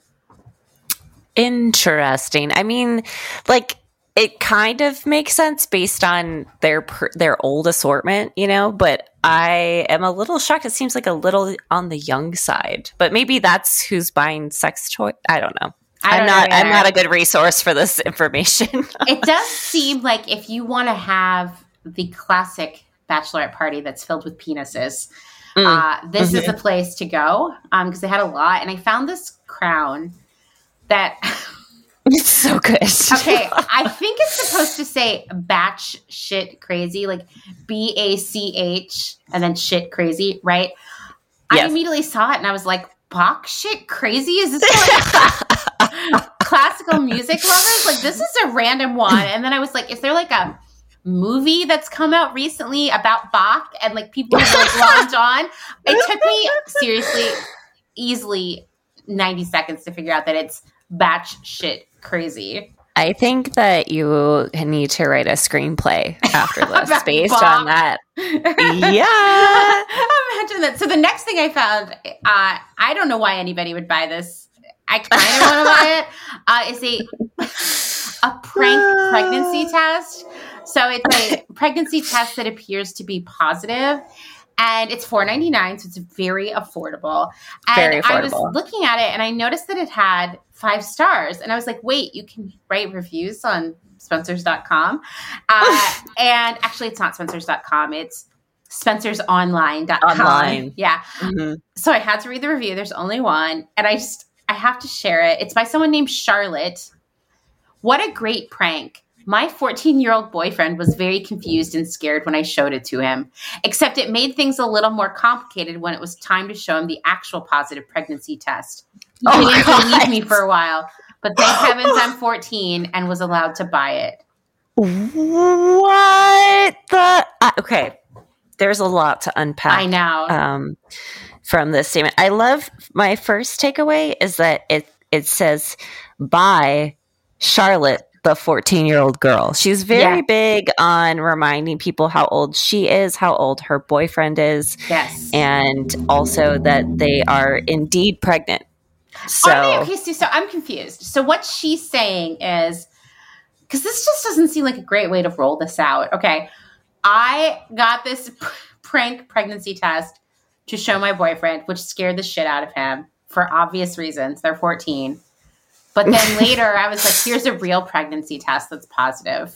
How close was this? Like, was it the same day?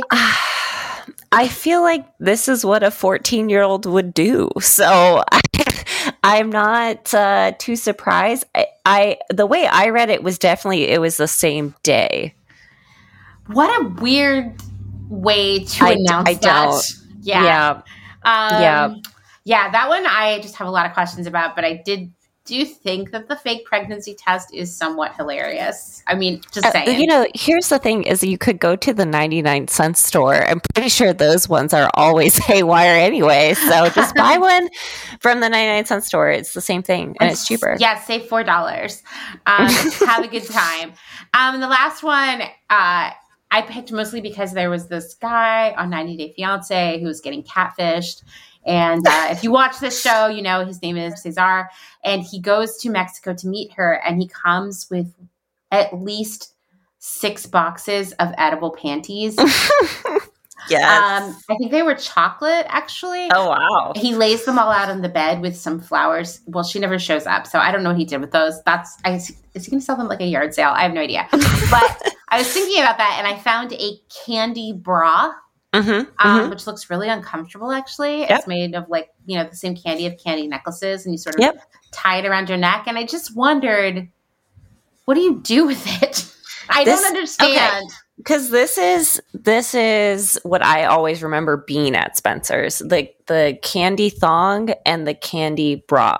They were both there, and it was just, you go look at the package, you giggle a little bit, but 100%. Like the candy bra, I see as slightly more functional than the candy thong, because I don't know about you, but I would not want to, and I'm assuming someone's actually eating the candy at some point. I would not want to eat candy that was up someone's butt. I do imagine you're like, well, I didn't use this. I mean, I wore it, but no one ate the candy, so I'm just going to cut it off and put it in the candy bowl. Put it in a bowl.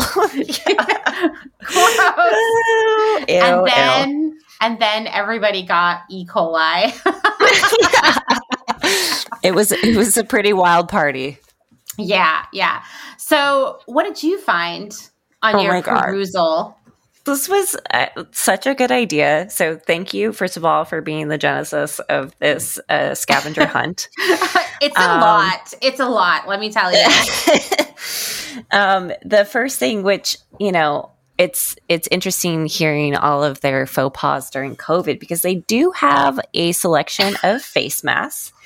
And before I tell you what this item is, I would like to explain the phylum, basically the trail of how you get to this item on their website. Okay. From the homepage, this is filed under pop culture. Okay. Then it's filed under festival. Okay. And then it's filed under weed. Wow, so they've got a whole. I didn't see this coming. Yeah, I'm glad you came with me on that journey. Is this like a bong or something, but with South Park on it or something? The item is titled Quarantine and Chill Leaf Face Gaiter. Okay, so let's describe this item. Gaiters are those, they go around your neck. It's basically a tube of fabric that then you can pull up over your mouth and nose. I feel like a lot of people that wear these end up not actually using them as their intended function. For example, like everyone in Major League Baseball was wearing these last year during COVID, and no one actually used them. They were just like really cute neck handkerchiefs basically around them.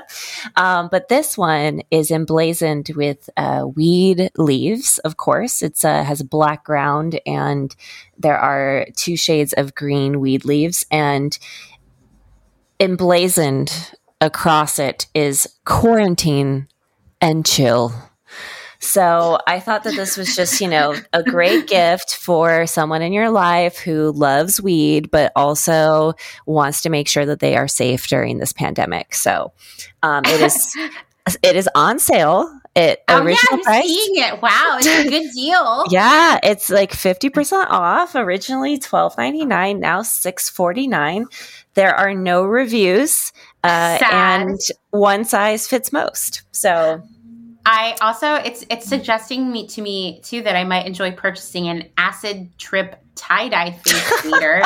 Oh, you too? Acid trip, and one called smoking alien face gaiter, which is exactly what it sounds like. All on sale. Lucrative business. I did want to add that the Candy Bra had reviews. They're so disgusting. There's no way I would ever read them out loud, and I wish that I could delete them from my brain. Oh my God. Okay. I am definitely looking those up after we are done. One of the guys is so disgusting, I can't even handle it. Like, he's like, if you know what I mean. And I was like, oh God, why are you doing this on the internet? Anyway, gross. This is a family store. It's someone who would do that on the internet is someone who would buy something from Spencer's and review it online. I don't think I need to say anything more there. That customer would probably also purchase the next item. And this also is in green, so it could coordinate with your quarantine and chill leaf face gaiter. Yeah. It is, and I didn't even know that these existed, but body stockings, they're a thing. And this is, the item is called a neon green convertible body stocking with straps. And when one dances onto this page, we're greeted by a young lady with star pasties, rather large boobs. They look nice and perky. Yeah, her boobs are great. Her boobs are great. She's got a great body. She's wearing them with stiletto-heeled silver boots. And it basically, it's a jumpsuit. Well, we describe this as a crocheted jumpsuit that is completely see-through, of course, in neon green. The plot thickens as you go to the next photo on the website. It comes with straps that are removable. So if you feel like you need a little extra support for this body stocking, never fear. There are straps that can hold it up, although I feel like this is meant to be taken off, but whatever. What do I know? The most confusing part of it, though, is that the fourth photo shows this same model, but in a long sleeve body stocking. It's a crop top. It's a long sleeve crop top.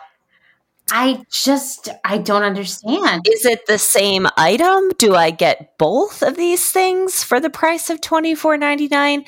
Inquiring minds want to know. There are no further details about this item. There are no reviews. The description is go bold with this neon green convertible body stocking with straps! ! Width is large net pattern. Wow. Oh, wow. This copywriter really Spencer. Just going above and beyond. Is this copy and pasted from Alibaba where they purchased this? This sexy body stocking lets you mix up your lingerie style while always looking absolutely sexy. When you're in the mood to get your partner's attention, put on this body stocking and let it do the talking. It's convertible. It's a pullover style. It's nylon spandex. You should wash it by hand. It's imported. Arrives in discreet packaging. Well, I hope it doesn't say Spencer's at all, because imagine how embarrassed you would be. Right? One size fits most. Note that boots, panties, and shorts are not included. So many questions. I'm so sad that there are no reviews. Right? I mean, you can't tell me that this is not a bestseller for them, okay? And it definitely stood out to me amongst the assortment of body stockings, which I also recommend you deep dive into. I'm traumatized. The ones I'm seeing already. Crotchless ones. Got the rainbow. There's like full body ones. There's like more ones that kind of look like leotards. Really, your imagination is the limit here. So, okay, so here's what I think about this body stocking. Tell me. I think, this is without any experience in this area, that you can flip it upside down, cut out a hole for your head, and the legs become your arms, and that is how it's works. Oh, you're so right. Wow. It's a DIY project. But when you do that, you will no longer be able to wear it as a jumpsuit. No, it becomes a crotchless jumpsuit then. Hello. Right. Just what you need. Just what everybody needs. Hey, listen, if you need it, I get it. Like, yeah, man. This thing looks so uncomfortable. Like, I'm sweating just looking at it, and like not in a good way. It's not because I'm hot and bothered. It's because I just think I'd be really hot wearing it. Yeah, you would be really hot, Meredith. In both senses of the word, I'm sure. But wouldn't it be great to know that, like, let's say you wear this on Sunday all day, and you overslept on Monday, but you still had it on, and you could you're like, I don't have time to pick out an outfit. Just take it off, flip it upside down, cut out a hole for your head, and get to work. Oh my God. Wow. This is just solving all my problems. I know. All of your problems. Look no further than Spencer's gifts. Well, and when I'm oversleeping, in my room, there is a poster that I also will be purchasing from Spencer's. As we all mentioned, Spencer's always had posters, much like Hot Topic. And I was just really interested to see what kind of posters they were carrying these days. And I was immediately stopped by this poster. The description is tattoo, pinup, Audrey Hepburn, and Marilyn Monroe poster. Okay, so just close your eyes and think about what that would look like. I think I have an image. We have some classic ladies, some classic American ladies, maybe in a bathing suit, in a pinup type pose, kind of, mocked up. We know that this photo shoot didn't happen in real life, but whatever, there's Photoshop. So much to my surprise, it was neither of those images. It is very poorly, I don't know, drawn. Who made this? This is on a computer. I'm not sure. Someone named James Danger Harvey drew this. Yes, who also there's a bottle of his whiskey in here as well. Let me paint this picture for you. We're going to start with Marilyn. Marilyn is scantily clad in a bustier crop top, and I'm assuming some Daisy Dukes that are unzipped. She is not sitting on a chair, but appears to be in a squat, propped up by this chair that is containing James Danger's whiskey, which looks like a bottle of Jack Daniels, but it is not. It's his own. He makes it himself. It's his own. He wants to leave his mark on this poster. Marilyn has some ink. Okay, she's got a piece on her shoulder. She's kind of looking coy, looking right at the viewer. She's got a neck tattoo as well, and to keep it classy, she's wearing a pearl necklace. She also has a belly button ring, I think. Oh, you're so right. She does, because I could totally see her doing that. Totally her style. Totally her style, and she did it before Britney.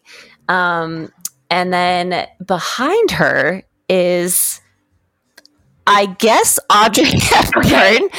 Seriously, like this is not Audrey Hepburn. I can't. No. The Marilyn, you're like, yeah, I get it, right? But the Audrey Hepburn, this could be any woman with brown hair. Yeah, you know exactly. I don't. Maybe it's Audrey's second cousin. I'm not really sure.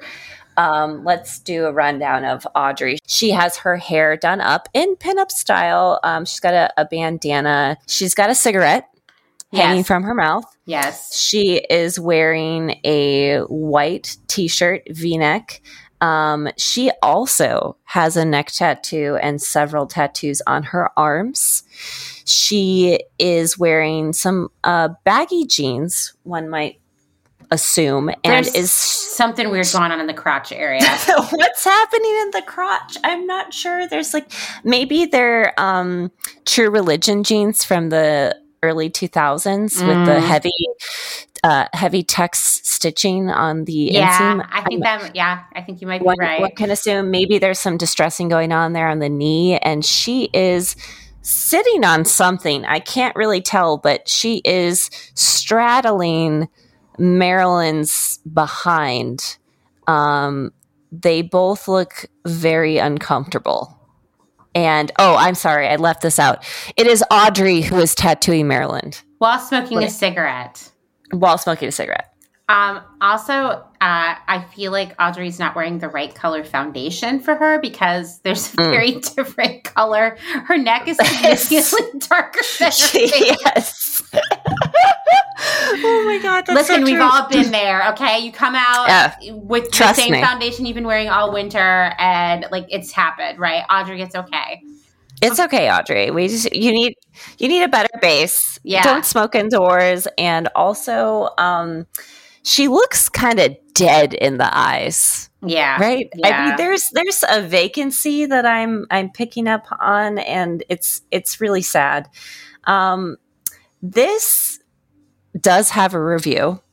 I'm excited to say it's disappointing though. It's disappointing.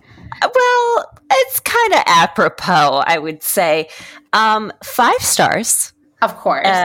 Submitted by Christina 4 years ago. So one could assume that either they continually reorder this item or this stock has been sitting there for quite some time. I think it's an evergreen. Yeah. It's definitely an evergreen. Christina says, great for auction at bike event. Oh, but you forgot the title. Woo. Woo. That's right. That's right. That's the best part. Here's the description for this item. Oh my God, it's so funny. Cover your bare walls with this awesome Audrey Hepburn and Marilyn Monroe poster. These two badass chicks will take your room from boring to fun in no time at all. Wow. Officially licensed. Are you kidding me? By whom? This cannot be officially. No. It must be officially licensed from James Danger Harvey. But I just looked him up on Instagram and he's only got 8,000 followers. Ugh, I don't know. what a loser. But it is made in the USA and it's only $8.99. Deal. Yeah. And there's only 3 left in stock. So if this tantalizes you in any way, shape, or form, please log on to spencersonline.com and purchase one for yourself. You know, I had to look at the posters and they are horrible. Here's some stuff they have. They have Marilyn Monroe in a bikini and also tattooed with a ton of money. Yep. A poster of the Buddha that says, "Don't be a dick." I mean, sage words of advice. An official office poster that says, "That's what she said," Michael Scott. A Schrute Farms poster. Wow, lots of office posters. Office posters. Lots of office and posters. Sports Illustrated cover, Camille Kostek poster. From when was that? I'd love to know if this was 20 years ago. I have no idea. It's sorry, weird. 2019. It's pretty recent. It has no reviews, sadly. Damn. It's a rough situation over at Spencer's, and I do wonder if perhaps business is even worse right now. Except for sex toys, which I think it makes sense to me that Spencer's could have a thriving sex toy business because, like I said, you don't have to deal with the embarrassment of like going to like the sex store and what if someone sees you coming in and out. Like I lived near a pretty large sex store in Portland. And so I would pass by there on my bike, walking, driving all the time. And I would see people coming in and out very clearly. Like, you know what I mean? Like, yeah. And not that they should feel ashamed of that, but like I could see that if you're nervous about that, which let's be honest, a lot of people are, you're not going to be comfortable going to Fantasy on Sandy. You're going to go over to the mall and go to Spencer's, where if somebody sees you in there, you could be like, oh, I'm just getting a weed gator.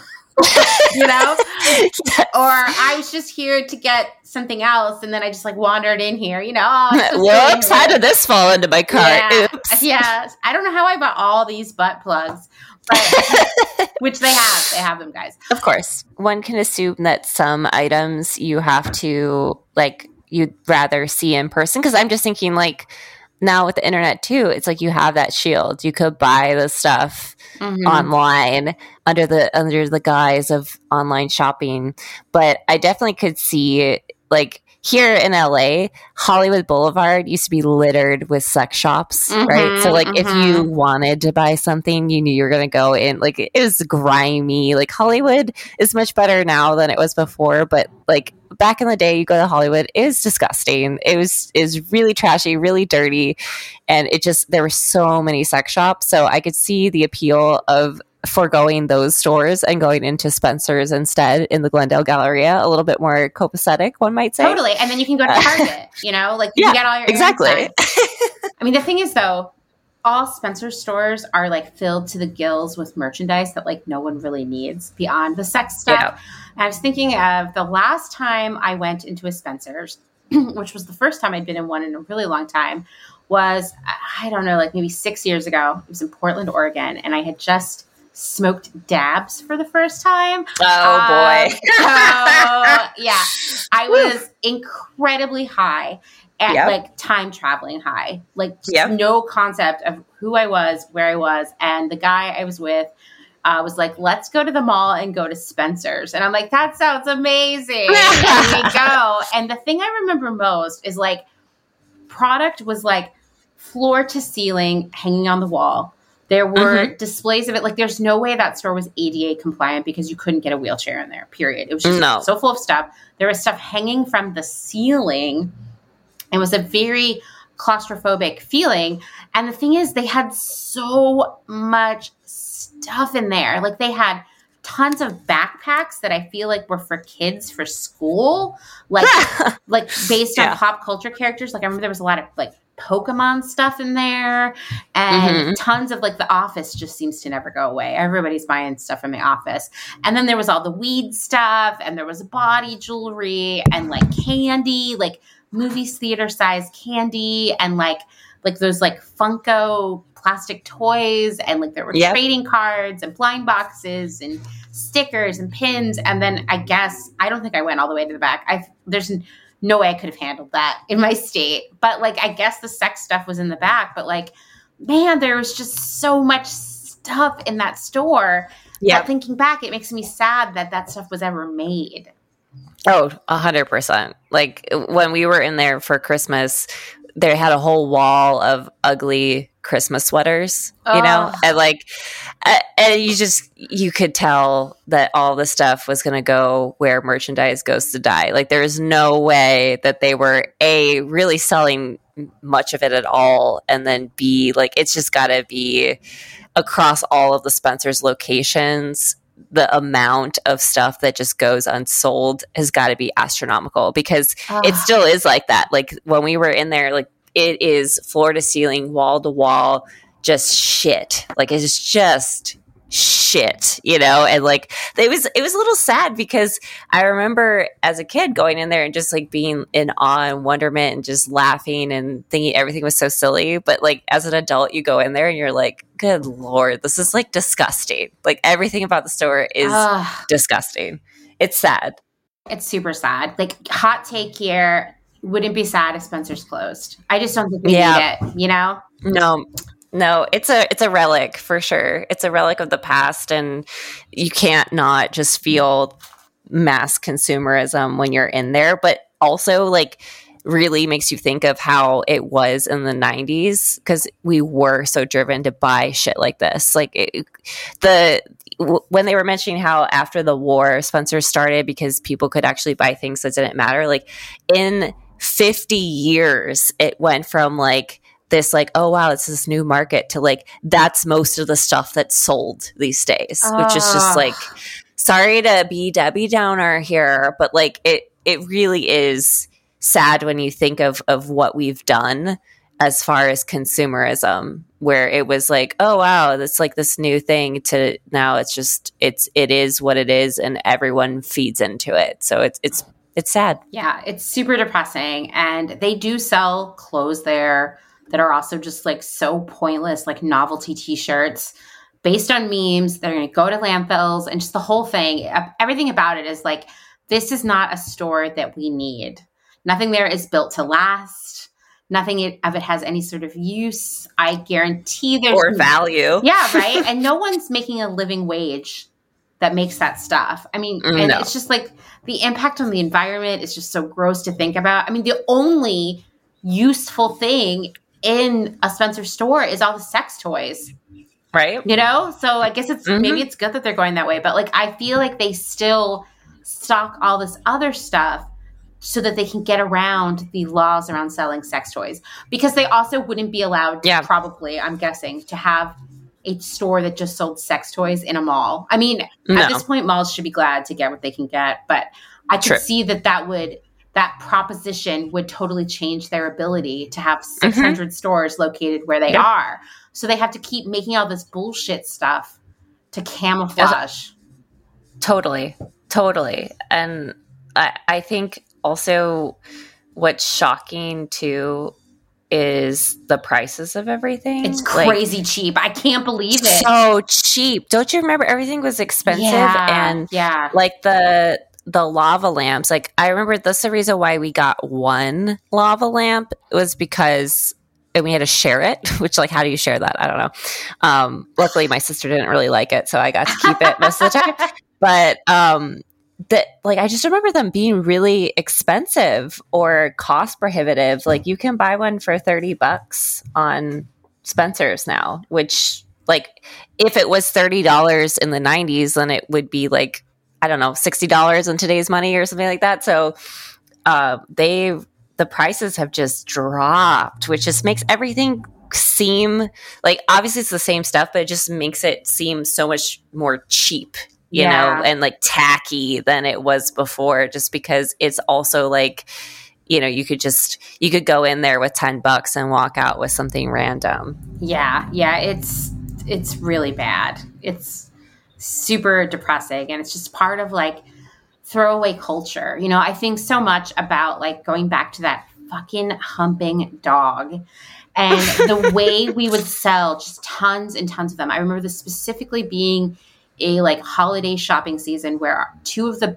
biggest sellers in our store were those humping dogs and these wine glasses that were basically hold like, I don't know, a gallon of wine, like a whole bottle. Oh, and yeah. Both of these things were so stupid, so unuseful, and had so much packaging involved. And we would just sell just unclear an entire display of them in one weekend. And what happened to all of that after Christmas? Because if someone gives you a humping dog for Christmas, well, I mean, I'm pretending that I would be excited about it. A day after that, I'd be like, well, this isn't interesting anymore. I'm not going to pass this on to my children. I'm not going to put this on display. What? You know what I mean? Are you sure? I guess I should have bought a bunch though and sold them on eBay for $40. Yeah, just held on to them for all these years. I can actually tell you about the wine glass because I have been a recipient of that item.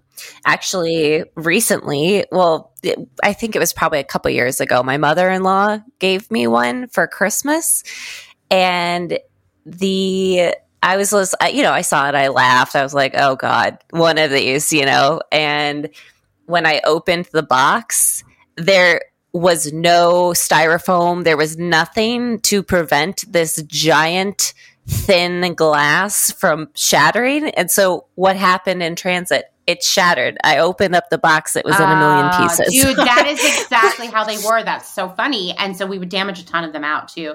Because they were just like in like a clear plastic box and they were sort of held in place with some cardboard, but that was it. That's it. Yeah. That was it. It's good to go.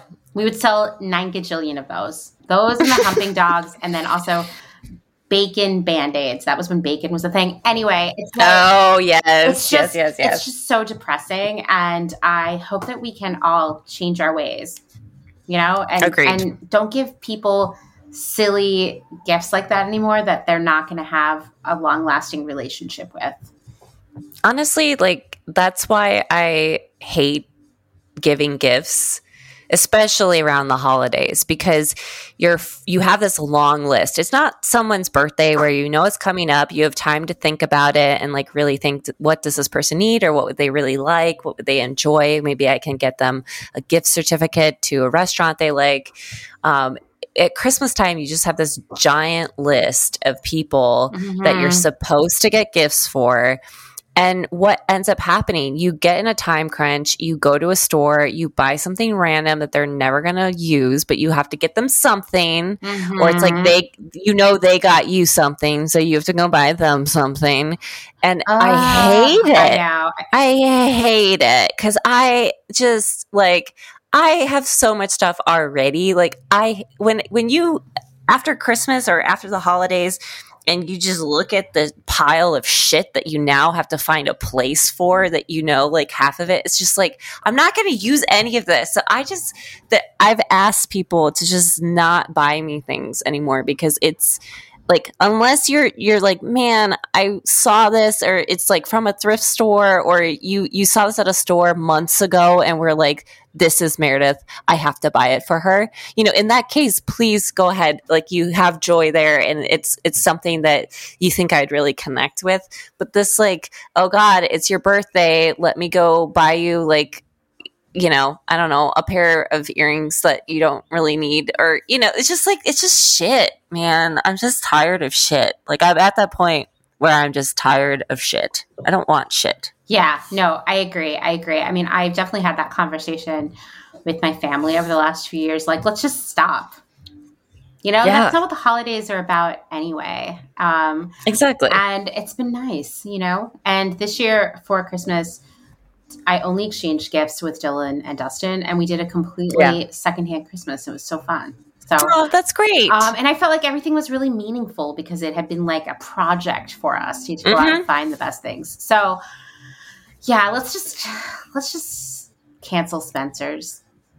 Yeah. Sorry, Spencer's. It's fun to reminisce, but we don't need you anymore. We don't. Your time is gone, and I wish it had never existed. I'm sad to say that, but that I'm holding a grudge over that pepper gum.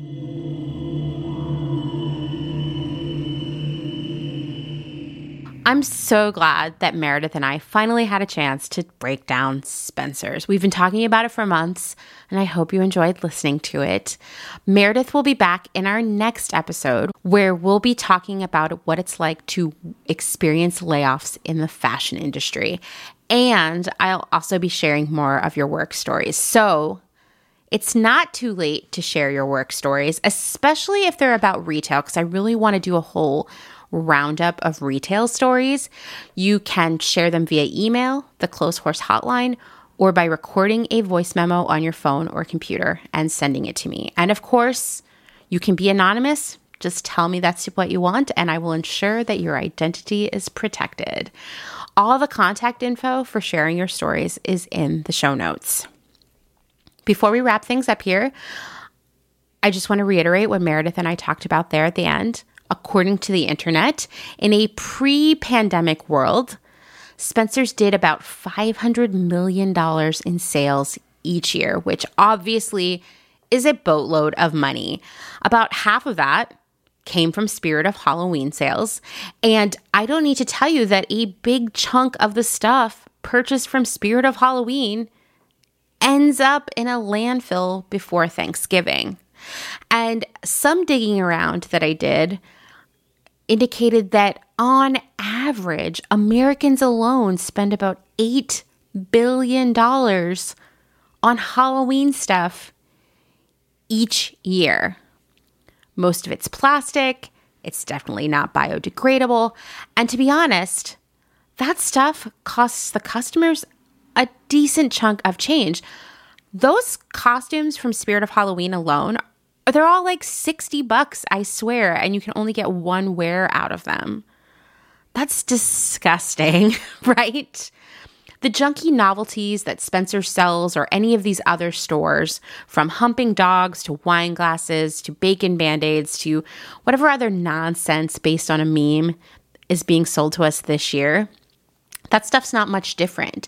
And it's terrifying to imagine a world in which one company is selling $500 million worth of future garbage. No, near future garbage. No, extremely near future garbage every year.